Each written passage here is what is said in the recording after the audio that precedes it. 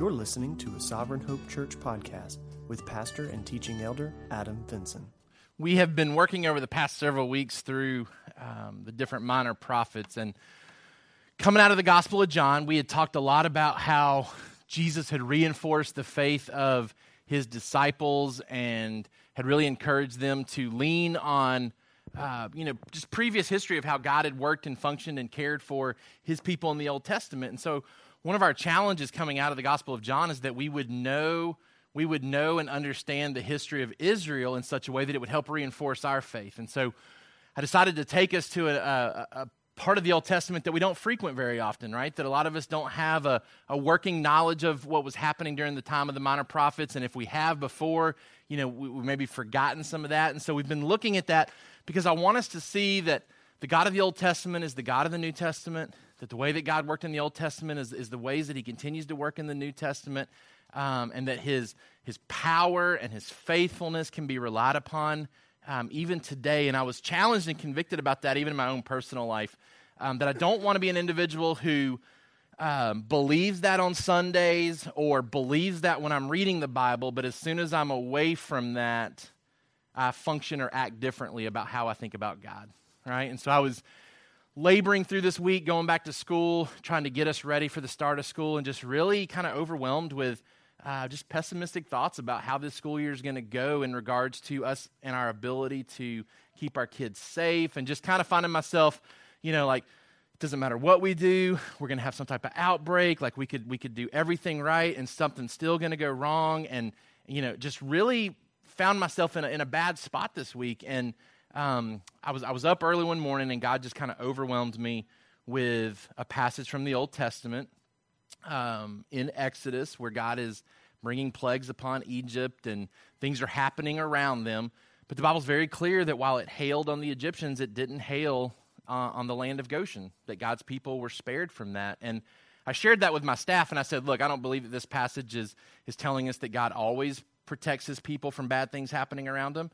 I don't think this passage is promising that God will do that, nor do I think it says specifically that he'll do that for us right now.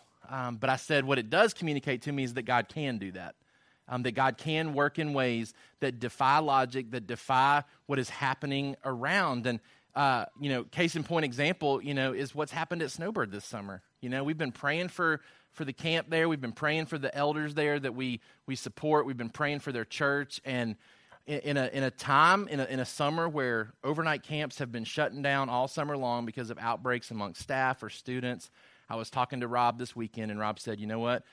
Our last week is this week. We've had 0 cases amongst our staff. We've had 0 students that have contracted this here at camp. And, I said, well, that just doesn't make sense. Like, everything that you're hearing is that all these other camps are having to shut down. Like, hundreds of kids have this, and, staff can't stay. And I just said, you know what? This is just a reminder to me that God is capable of acting in the ways that he did in the Old Testament when he chooses to. He doesn't promise that he'll always act in certain ways, but he's certainly capable of acting in those ways. And I want us to see more of who God is through these minor prophets, to know this is who God is in the New Testament as well. He still possesses the same power. And Nahum highlights the power of God in chapter 1 and what God is capable of doing and what God does promise to do, both towards the remnant, those that he is choosing to save, and towards those who continue to act and function in evil ways. He promises to do certain things there as well. And so we're going to continue to see that. Again, we've looked at the minor prophets of Hosea and Joel and Amos and Jonah, Obadiah and Micah. We've seen a ton about God's justice. We've seen a ton about his kindness, his slowness to anger. We've seen a lot about what it means for us, right? Because we talked about, as image bearers of God, when we see things about God mentioned in Scripture, we are called to image those type of traits to other people. And so when we see his justice, we see his kindness, these are things that should be characteristic of us. And we've seen some of the imagery there that these prophets use to talk about what the people should have been living like. And so we'll see that more today as we come to the minor prophet Nahum. Nahum is a book that is specifically geared towards addressing the sin of Nineveh. Now, that should be familiar to us because it was just a few weeks ago where we looked at Jonah, and Jonah had come prophesying to the people of Nineveh as well, right? And so Same city, not the same group of people, but this is the same city, okay? And so God is working to address some things that he had previously brought up to them, had previously been addressed, and now God is moving to address those again. And it's about 100 years later after he first came to Nineveh, okay? Let's look at our summary sentence for today. God's just character demands that he will act against evil, but his goodness shines forth in that he delays his action long enough so that evil humans can repent and run to him for refuge from the wrath that they deserve. God's just character demands that he will act against evil, but his goodness shines forth in that he delays his action long enough so that evil humans can repent and run to him for refuge from the wrath that they deserve. For our kids, God will judge sin, but gives people a chance to repent before he does. I told you, this is the same city, right? So this is Nineveh that Jonah came to, where he came preaching a message of judgment, and we said that he gave no hope, gave no opportunity for repentance, but the people took opportunity that they thought might be there, right? The Bible says that they decide to repent, and the king says, perhaps, maybe God will relent of his anger. Jonah hasn't told us that he would, but maybe he'll relent from his anger, right? And we see that he did. And we see that Jonah expected him to, and Jonah hated God for that, right? Jonah wanted God to judge Nineveh for their sin. The people repented, though. About 100 years pass, and they fall back into sin. And here's where I think we have to think in terms of, like, timeline here. Like, I don't know how many people are still alive at this point that were there when Jonah came prophesying to them, right? It's the same city, right? But think about 100 years ago from now. Think back into the 1920s, right? Like how long ago that was. And imagine like people repenting back then and how many of those people are still alive today, right? And so most of those people are probably gone. And it's a new batch of people who have come to rule and reign in this city, and they obviously haven't listened to their parents who repented, and they've gone their own way, and they've chosen to reinstitute some of the bad practices that were there before, and now God's stepping in and ready to judge once again. All right, so from an introductory standpoint, Nahum is an oracle against the city of Nineveh. Bigger picture, it's against the Assyrian Empire because Nineveh is the capital of Assyria during that time. So it's Day of the Lord on Nineveh. Again, that Day of the Lord picture being the time where God steps into human history, deals with evil, and rescues his people. And that's what he's getting ready to do here. The judgment comes about 100 years after they had repented in response to Jonah's message. They've become one of the world's great empires, one of the first great empires that the world would ever see. And they were big oppressors of God's people. So not only were they attacking Judah, but they had really sacked the northern kingdom of Israel and had exiled them during their imperial reign. Okay, so they were big oppressors of God's people. 2 Kings 17 describes the destruction of the northern kingdom, if you want to look at that for some background knowledge this week. But in 2 Kings 17, they invade the northern kingdom of Israel. They exile the people there. They are a violent and destructive people. Remember in Jonah chapter 3, verse 8, when Jonah comes and presents his message of doom, the king challenges the people to put away their violent ways. Because the Assyrian Empire was known as a violent people. All right, they were also a impenetrable type city, at least from a human standpoint. They had really constructed their city in such a way where they were protected, and it would take potentially an act of God for them to be dethroned. They had a giant moat around their city, about 150 feet wide, about 60 feet deep. And to think about like people having to like create that moat, like that's kind of overwhelming to think about the type of work and effort that would have had to gone into making this city what it was. It had 2 exterior walls with a gap in between. The most inner wall was 100 feet high. 3 chariots could have raced around the top of it, so extremely thick, right? And this city comes crumbling down. As God works and moves through the Babylonians who would come and attack the Assyrians and eventually rise to power.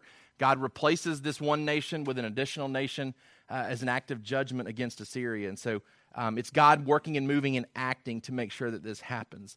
It's written between 663 BC and 612 BC because the chapter 2 or 3 references the fall of a city named Thebes, which was part of Egypt. We know it fell in 663, so it talks about that as the past tense. It talks about the fall of Nineveh in the future tense, and Nineveh falls in 612. So it's somewhere in between those two dates. To kind of understand the flow of these 3 chapters, chapter 1, it's all about God's jealousy for his people, for his glory, and why. And it talks about Nineveh falling. Chapter 2, we're seeing God as the judge, and he judges Nineveh, and Nineveh does fall. And then in chapter 3, we see the why behind it, and God talks about his justice and why he brings the judgment upon Nineveh. Okay, so understanding this book of Nahum, it's a book that maybe you've never read before, and hopefully you'll take some time to read it this week after getting today's foundation. But the fall of Nineveh and this great empire reminds us that God is at work in history in every age. Okay, so while these historical events are happening, what we see through the minor prophet Nahum is that God is the one that's working in the midst of all this. So it's not just empires rising and falling because that's just how things go. It's God working and moving to use these different empires to bring judgment and retribution upon other empires. And so God is at work. It reminds us that even today, God is at work as nations come and go, as powerful nations rise and fall, as government leaders rise to power and are replaced. That God remains sovereign over all of that, which is such a comforting reminder in the midst of an election year, in the midst of our government and our president having to do maybe more than we're used to them having to do that affect our daily lives.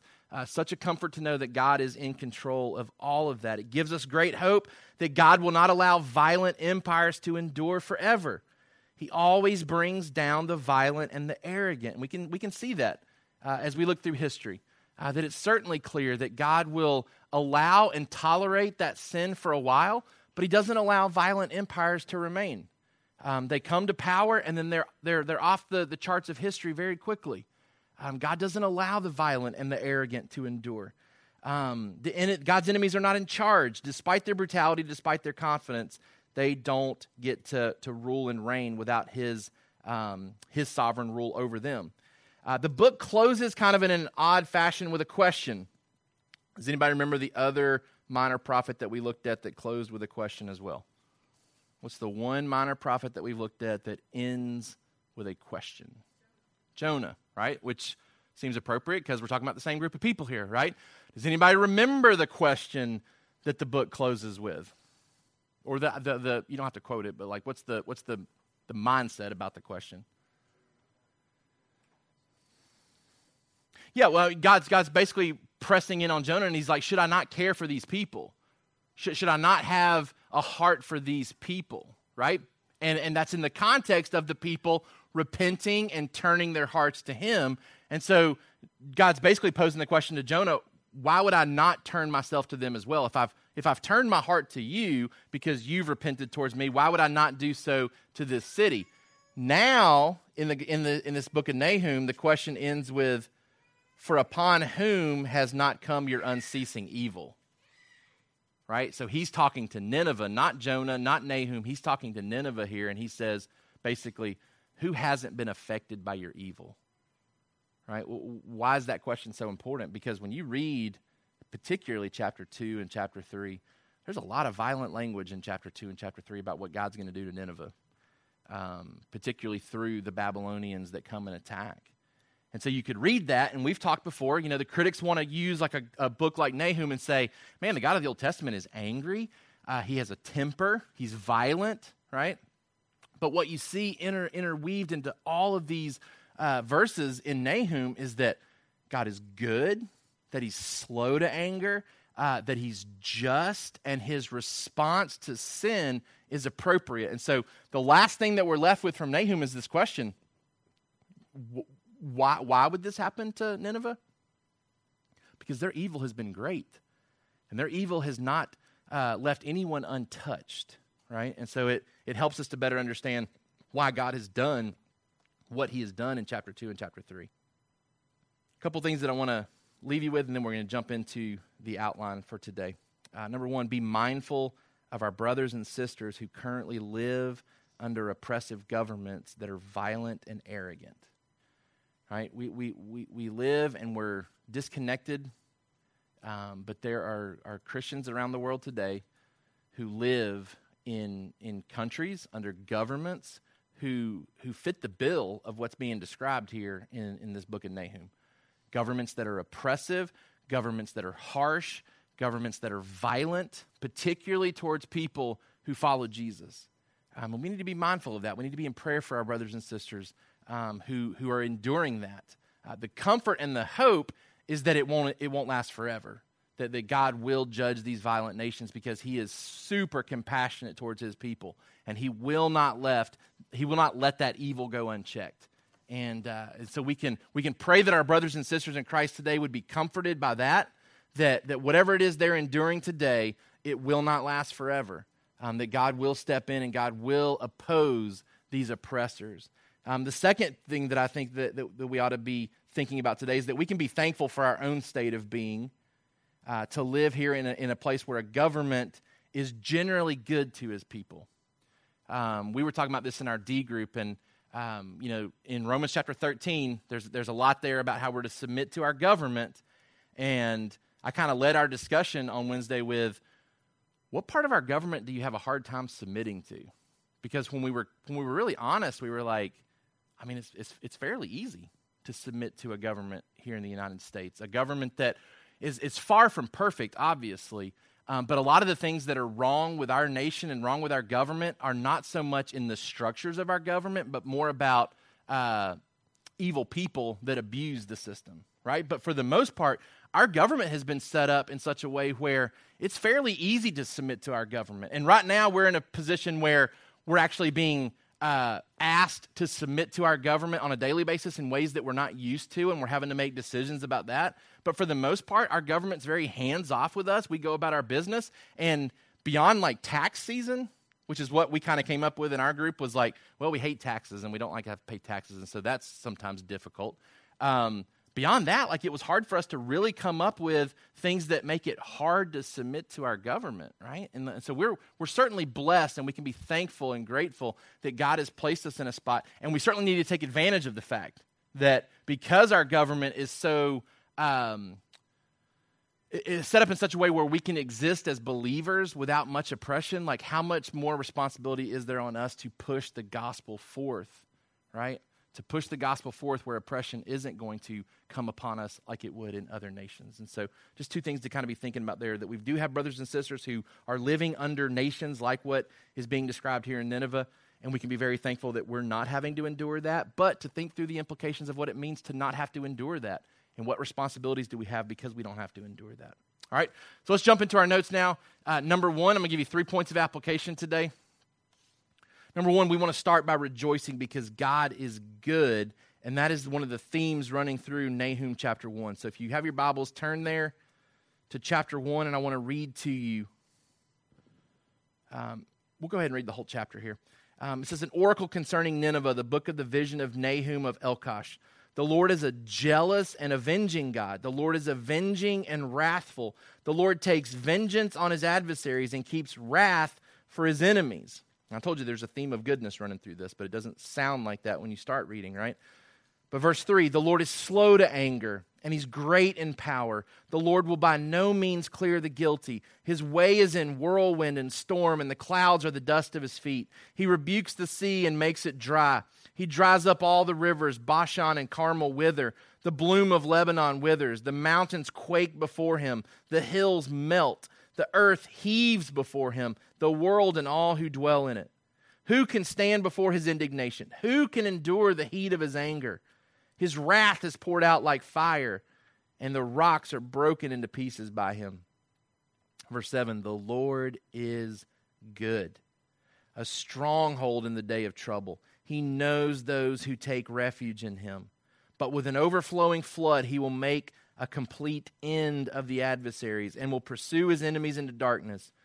What do you plot against the Lord? He will make a complete end. Trouble will not rise up a second time, for they are like entangled thorns, like drunkards as they drink. They are consumed like stubble fully dried. From you came one who plotted evil against the Lord, a worthless counselor. Thus says the Lord, though they are at full strength and many, they will be cut down and pass away. Though I have afflicted you, I will afflict you no more. And now I will break his yoke from off you and will burst your bonds apart. The Lord has given commandment about you. No more shall your name be perpetuated. From the house of your gods I will cut off the carved image and the metal image. I will make your grave, for you are vile. Behold, upon the mountains the feet of him who brings good news, who publishes peace. Keep your feasts, O Judah, fulfill your vows, for never again shall the worthless pass through you. He is utterly cut off. What do we see here in chapter 1? We see, number 1, that he is omnipotent in his response towards sin. He's omnipotent in his response towards sin. What does omnipotent mean? It means that he has all the power, right? So what we see here in this passage is God is revealing his character. As Nahum is talking about how God's character is going to be seen in his response to sin, what we're seeing is an all-powerful God.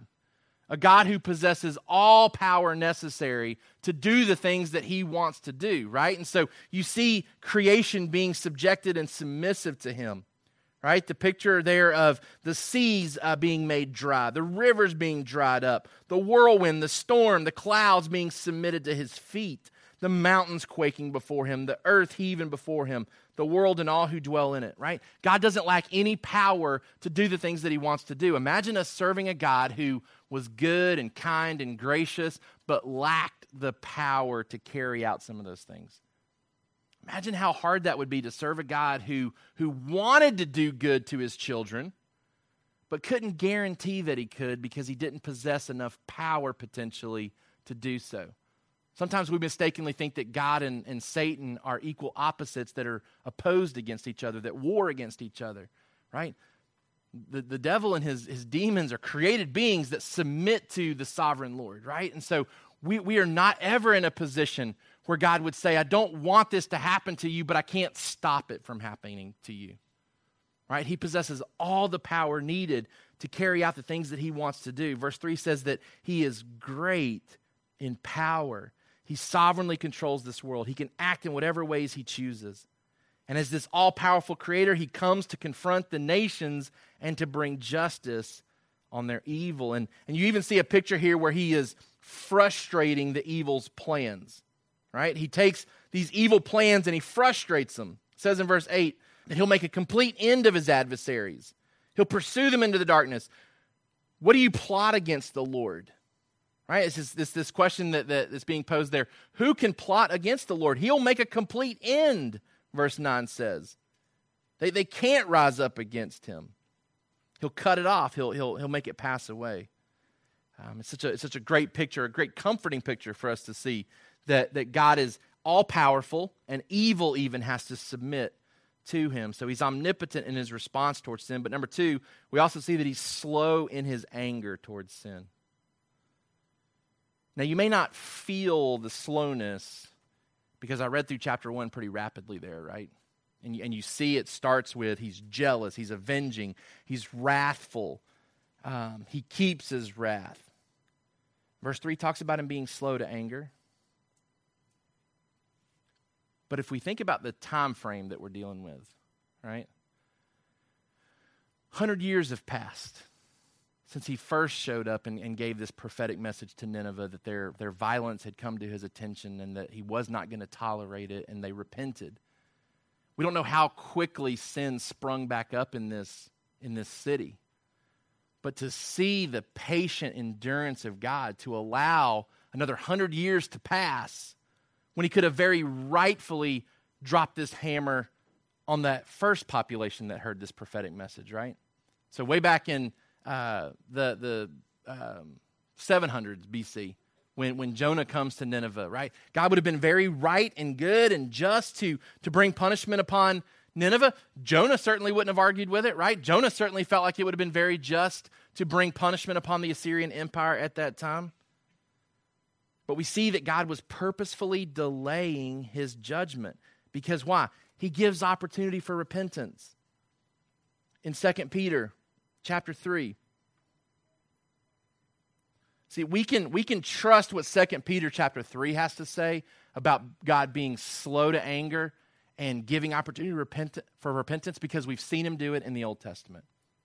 right? The New Testament and the Old Testament are linked together. And in 2 Peter chapter 3, we see why God sometimes delays his judgment. We see why he doesn't carry out his wrath when he could very rightfully do so in a certain time period. In 2 Peter chapter 3, verse 8, but do not overlook this one fact, beloved, that with the Lord 1 day is as 1,000 years, and 1,000 years as 1 day. The Lord is not slow to fulfill his promise, as some count slowness. So we've been killing the fact that God is slow to anger, right? Like we've been harping on that for weeks now. He's slow to anger, slow to anger, slow to anger. But you might fall prey to what Jonah's mindset was, and that's, man, you're slow to keep your promises, right? You're supposed to judge this. You're supposed to deal with this. You're supposed to be a just God, and you're not carrying through with your justice, right? Peter helps us see that, look, he's not slow to fulfill his promise, as some count slowness, but he is patient towards you, not wishing that any should perish, but that all should reach repentance. Man, God was very intentional not to judge Nineveh when Jonah came calling. Why? Because there were people there that were going to repent. And as I was kind of looking back through this morning, like I was just kind of hit with this notion that there are Assyrians in heaven today, I believe. Because I believe that repentance was genuine, right? Like I don't think you can pull one over on God. I don't think Nineveh repented and Jonah was like, what are you doing? Like you should be punishing them. And God's like, well, I think they're sorry, right? And so I'm going to forgive them. And then like a couple of years later, it's like, oh, I was wrong. They weren't sorry, right? I don't think that's not what's happening here, right? These people genuinely repent, I believe. They come running to God for refuge, right? The king's like, let's do everything that we can, right? Because maybe this God of Jonah will relent of his anger towards us. And he does. He does, because I believe he knows. I mean, this chapter right here says he knows who takes refuge in him. He knows who truly trusts in him, right? And so God responds to that, right? And I believe that there are Assyrians in heaven today praising God that he is slow to anger, praising God that he's willing to relent from his anger when you come running to him. Think about that. It's not just Jews in heaven right now. Right? It's not just Southern Baptists that are in heaven right now. There are Assyrians, I believe, in heaven right now that are praying to God, praising God, potentially in their own tongue still, right? Like I don't know how languages work, but I know people from every tribe, nation, and tongue will be there. Now, whether they're speaking in every tribe, nation, and tongue, I don't know, right? But they are there glorifying God at the throne right now, saying, you are a God who is slow to anger, right? Loving and kind and gracious and merciful. God could have dropped the hammer on Nineveh 100 years before this. And there would have been a lot of injustices that wouldn't have been carried out. But he's not slow to fulfill his promise. He is patient and he is kind. And while Jonah would have said, you need to do this right now, and there's a group of Assyrians that are saying, thank you, God, for not doing it right now. Thank you, God, for not doing it right now. And that's where we need to picture every single one of us. That there was a time frame, right? I don't believe any of us probably got saved the moment that we understood the gospel, right? Like there was probably, and I know it's weird, like when you grow up in a Christian home, like when am I held accountable? Like when is this? But like I venture to believe that all of us reach that point, and then there's at least some gap there before we respond to the gospel. And so we can all praise God today, saying thank you. Thank you for not being your wrathful, just self when you could have been. Thank you for being slow to anger. Thank you for being merciful and kind and gracious. Because if it wasn't for that, none of us would be saved, right? None of us would be able to run and take refuge in him. This prophet, Nahum, is building on that revelation found in Exodus 34, 6-7, that he is a slow to anger God. We were talking as a Bible department this week as we were looking at important themes and verses that we want to emphasize to our kids this year. And we were talking about how this theme of him being slow to anger, it just comes up constantly. It just keeps popping up, right? It's an important piece of understanding who God is. He is an angry God, but he's slow to get there, right? He's patient in getting there, but he will get there. And that's assurance to us because number 3, he is just in his actions towards sin. Right? He's not that pushover substitute teacher who wants to be everybody's friend and is so patient and so loving and so merciful that nobody ever gets in trouble. Right? Like we don't have a pushover God, and I think that's where Jonah was kind of was kind of landing at, is that you're not a God of justice anymore. Like, you've sacrificed your justice to be kind to these people. And that's simply not the case, right? Even in the Old Testament, what do we see in Romans chapter 3? God passed over these former sins, right? So that in his divine forbearance, he could bring wrath and justice upon his Son, Jesus Christ, so that we would not have to bear his wrath. Right? He is a just God, and he will respond to sin. Why? Because verse 3 says he will not clear the guilty. He won't clear the guilty. And that's where Jonah had kind of missed it. And Jonah maybe lacking some revelation that would have helped him understand it, right? That these people aren't just being forgiven without some type of justice happening, and the justice will happen on his Son in the future, right? God will pour out his wrath on the cross. And so those Assyrians that are worshiping God in heaven today, they didn't just get in because God was having a good day that day, right? God said, I will respond to the work that I've done in your heart where you are now repenting towards me, and I will count your sin towards Christ, and I will count his righteousness towards you, right? Salvation works the exact same way in the Old Testament as it does in the New Testament. Nobody's earning their way into heaven. Nobody's catching God on a good day to get there. He will punish evil. He will not let the evil endure. Right? Verse 6 says, you can't stand before his indignation. You can't endure the heat of his anger. His wrath is poured out like fire. The rocks are broken into pieces by him. He is full of wrath. Why is he so moved to act towards Nineveh? Look in Nahum chapter 3. Verse 1, it says, woe to the bloody city, all full of lies and plunder, no end to the prey. And they've been guilty of shedding innocent blood for decades. And God responds to the shed of innocent blood. He responds to their idolatry. Verse 4, all for the countless whorings of the prostitute, graceful and of deadly charms, who betrays nations with her whorings and people with her charms, right? It's language that's often tied to our understanding of false gods. Verse 5, behold, I am against you, declares the Lord of hosts, and will lift up your skirts over your face. And I'll make nations look at your nakedness and kingdoms at your shame. I will throw filth at you and treat you with contempt, make you a spectacle. All who look at you will shrink from you and say, wasted is Nineveh. Who will grieve for her? Where shall I seek comforters for you? Their pride got the best of them. It goes on to verse 8 and kind of talks about things that they had done to feel prideful about the fact that they were going to endure forever. It talks about how they defeated this city by the Nile River. And it's foreshadowing the fact that they too would be surrounded by water, thinking that they were protected. But in the same way this city in Egypt fell, because God gave Assyria victory over them, God would give victory over another nation, over Assyria. And so you see how he addresses their pride in verses 8 through 19. And then verse 19, that question that we've already highlighted. This book ends with a question.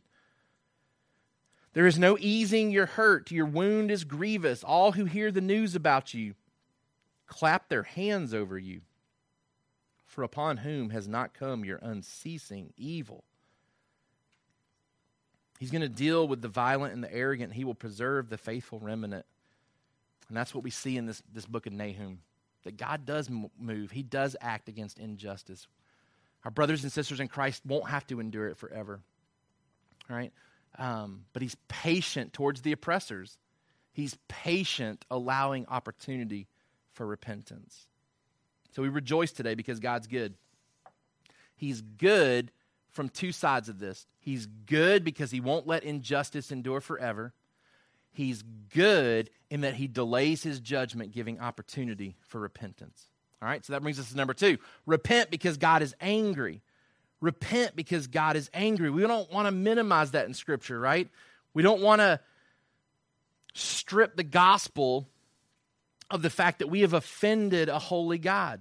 And he is angry towards that sin. He's angry towards it. Number 1, he's jealous for his glory, and he has every right to be, and he's jealous for his people. Right? So you see that God is working and moving not just against an oppressive nation, but against an oppressive nation who is oppressing his people. Right? And so that gives us great hope today too, that God is working to protect us. He's working to deal rightly with us. And he deals with those who would oppress us. He's jealous. And number 2, he's actively opposed to those who work evil. He's actively opposed to them. We see that in chapter 2, verse 13. We've already read that verse. It says, behold, I am against you, declares the Lord of hosts. I will burn your chariots in smoke, and the sword shall devour your young lions. I will cut off your prey from the earth, and the voice of your messengers shall no longer be heard. And then he says in verse 5 of chapter 3, behold, I am against you, declares the Lord of hosts. I will lift up your skirts over your face. I'll put in my notes here what he's saying and what he's not saying. He's not just deserting them. He's not just abandoning them. He's not just separating from them. He is promising to actively oppose them. That's a dangerous spot to be in right there, right? Where God is against you. God is opposing you. Some of the language that you read in chapter 2 and 3 talks about there will be no more descendants of the Assyrians, right? You don't meet somebody and them describe to you like, I'm a descendant of Assyria, right? Like those people are gone. There are no more of them. Their descendants have been cut off, and so have their gods. Chapter 2, verses 11 and 12 describes them as no longer being the dangerous lion, and that was kind of a picture of Assyria, was this ravenous lion. And they've kind of been defanged by God. They're not that nation anymore. For a long period of time, nobody could find Nineveh. Like archaeologists didn't really know where it was. And it was in 1842, so in that 19th century, 1842, they stumbled across it. They found it. And as they were excavating the site of Nineveh, most of the time when you find a nation like that, you find the remains of a nation, you find trinkets and treasures and, historical evidence of the nation, right? The archaeologists that found Nineveh could find nothing of value. Nothing of value was left behind, which is consistent with what we read here in Nahum, that they would be plundered in such a way where everything was stripped, that they were completely left bare. And that's a sign of God working very intentionally to address their sin. So we see in chapter 2, it describes the coming downfall of Assyria. Babylonians are going to come. If you want to read through chapter 2 this week, you'll see soldiers coming. You'll see chariots coming. You'll see chaos amongst the walls where they're trying to protect themselves. You'll see language that deals with the slaughter of the people, the plundering of the city. And then chapter 3 describes how it not only impacts Nineveh, but also impacts the rest of the empire. The empire was built on injustice towards others, and now, some of that we've already read today, none of the nations around them come to help them. What are they doing instead? It says in the end of chapter 3, they're rejoicing, they're clapping their hands. And what we see here is that Assyria had performed so much injustice and so much violence towards people that they've sown that, and now they reap it towards themselves, and nobody comes to help them, nobody comes to save them. All right, and then number 3. We want to rejoice that God is good. We want to repent because he's angry. And then number 3, we want to run because he is a refuge. And what we mean by run is we don't run from him. We run to him. We run to him because he's a good God. He's a good God. And so as I'm reading this in chapter 1, where you've got angry, vengeful, wrathful God, right? Everything inside of us would tell us to flee from this, right? That flight would be the answer. We don't stand and try to fight him. We try to flee from him, right? But what does Nahum use to describe God and his goodness? It says in verse 7, the Lord is good, a stronghold in the day of trouble. He knows those who take refuge in him. I couldn't help but think about one of my favorite stories in the Old Testament, and that being the story of Rahab. Because Rahab is in a setting in Jericho where rumors are circulating about the power of Israel and the power of their God, and they've already obliterated a couple of cities, and Jericho's like next on the map, right? They can see, they know that they're working towards Jericho, right? And everybody's kind of deciding how to handle this. Probably some people in Jericho have fled and tried to flee to another city.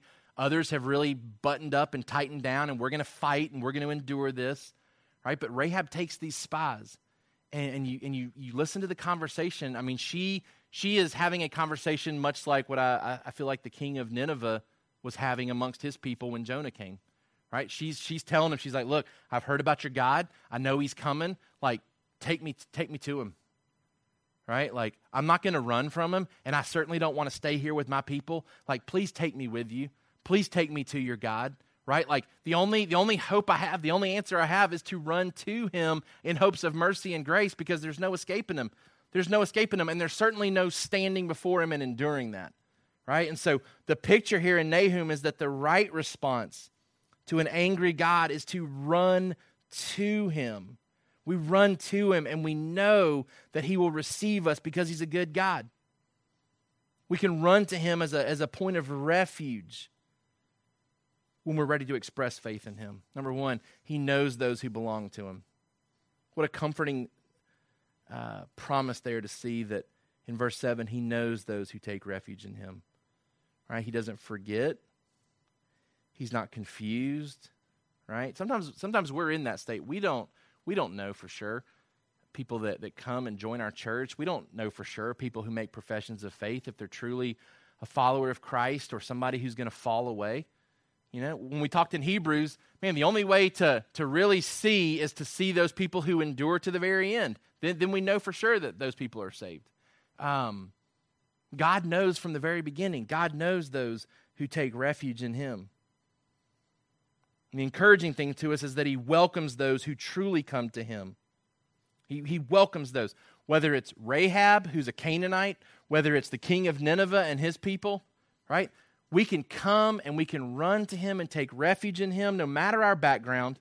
As an image bearer of God, created by him, we can run to him and experience that forgiveness. And when we do, number two, he's a stronghold in the day of trouble. He cares for those who belong to him. He works good for those who truly come to him.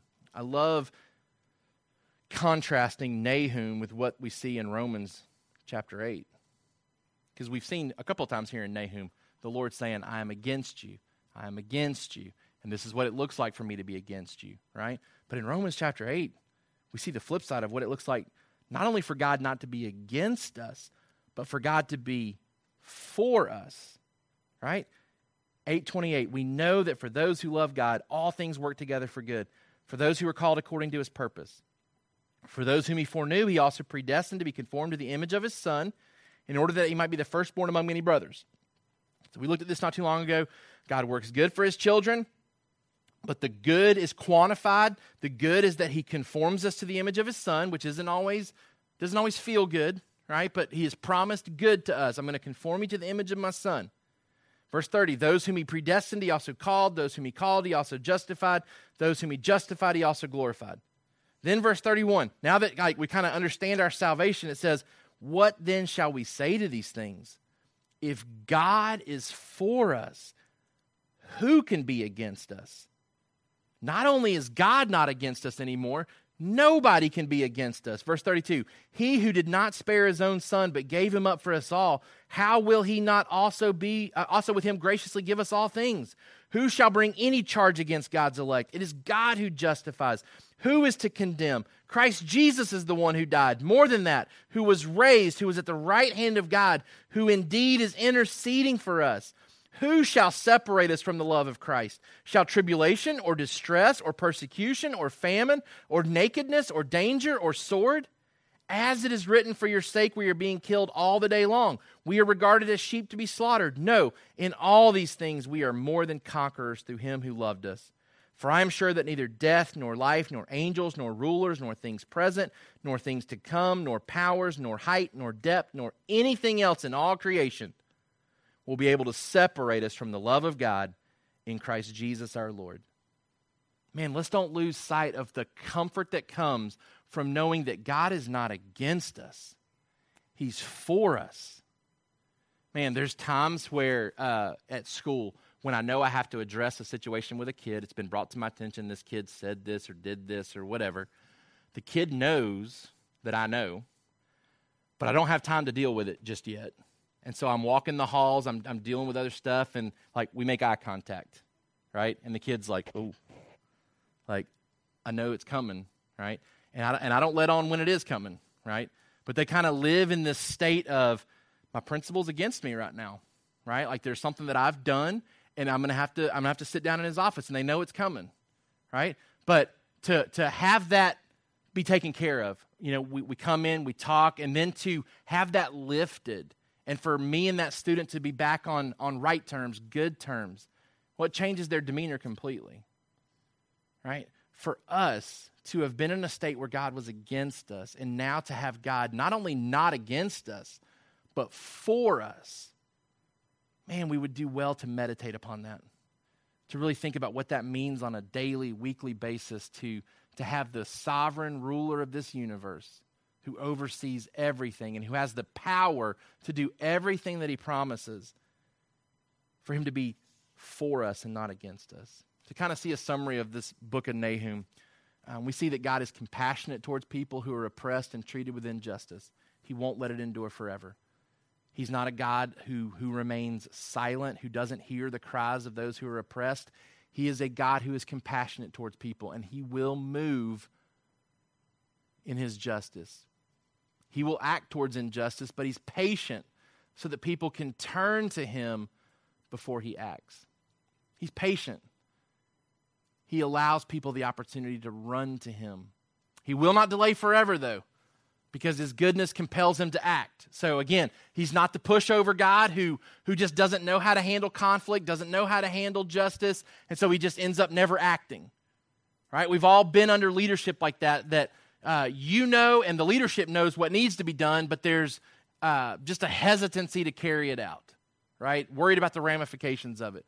God's not worried about the ramifications. He's not slow to keep his promises. He is patient in keeping his promises. Right? He is patient. And there are people in heaven rejoicing because of that patience today. And we are among them. We're counted among them. So therefore, his delayed action makes him good. Right? It's delayed, which makes him good. But there's action that still happens, which makes him good too. And we see that in 2 Thessalonians chapter 1. When it comes not on Assyria, not on Babylon, not on Edom, but it comes on the entire world. 2 Thessalonians chapter 1, verse 5. This is evidence of the righteous judgment of God, that you may be considered worthy of the kingdom of God for which you are also suffering, since indeed God considers it just to repay with affliction those who afflict you, and to grant relief to you who are afflicted, as well as to us, when the Lord Jesus is revealed from heaven with his mighty angels in flaming fire, inflicting vengeance on those who do not know God and on those who do not obey the gospel of our Lord Jesus. He's coming. He's coming to bring justice. He's coming to bring vengeance. But he didn't come yesterday, and he hasn't come so far today. And it's not because he's slow to keep his promise.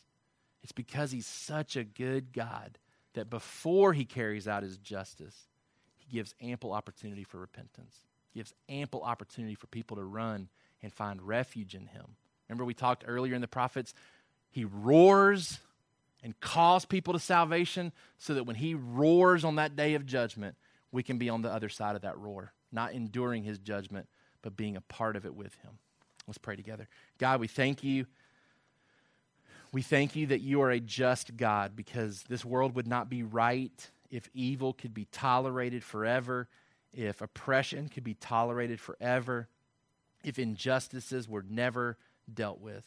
God, we are thankful that when we see these type of things around us, we know they're not right, we know they're not good, and sometimes we can't stop it from happening. Sometimes we can't fix it. And so, God, we take great comfort in knowing that you will one day. That you're compassionate towards those who are being oppressed. You are going to move in action towards those who are violent and arrogant.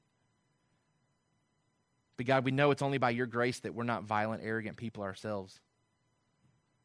And so God, we thank you that in the midst of your justice, you are also a God who is slow to anger, who shows kindness and mercy and grace. And God, we thank you for our salvation this morning. We thank you that we have been spared from your wrath because we could have never stood and endured it. God, help us to be intentional and faithful to take that gospel message to those around us. Help us to be faithful to image who you are to others around us so they can better understand who you are, that complete picture of who you are. A God who hates sin, a God who moves and acts justly, but a God who is also very willing to show loving kindness and favor towards those who will come to you. We thank you for that. We praise you for that. We rejoice over that this morning. It's in Jesus' name that we pray. Amen. Thank you for listening to the Sovereign Hope Church podcast. We trust that you've been encouraged by the word. For more information about our church, please visit our website at www.sovhope.org. Again, that's www.sovhope.org.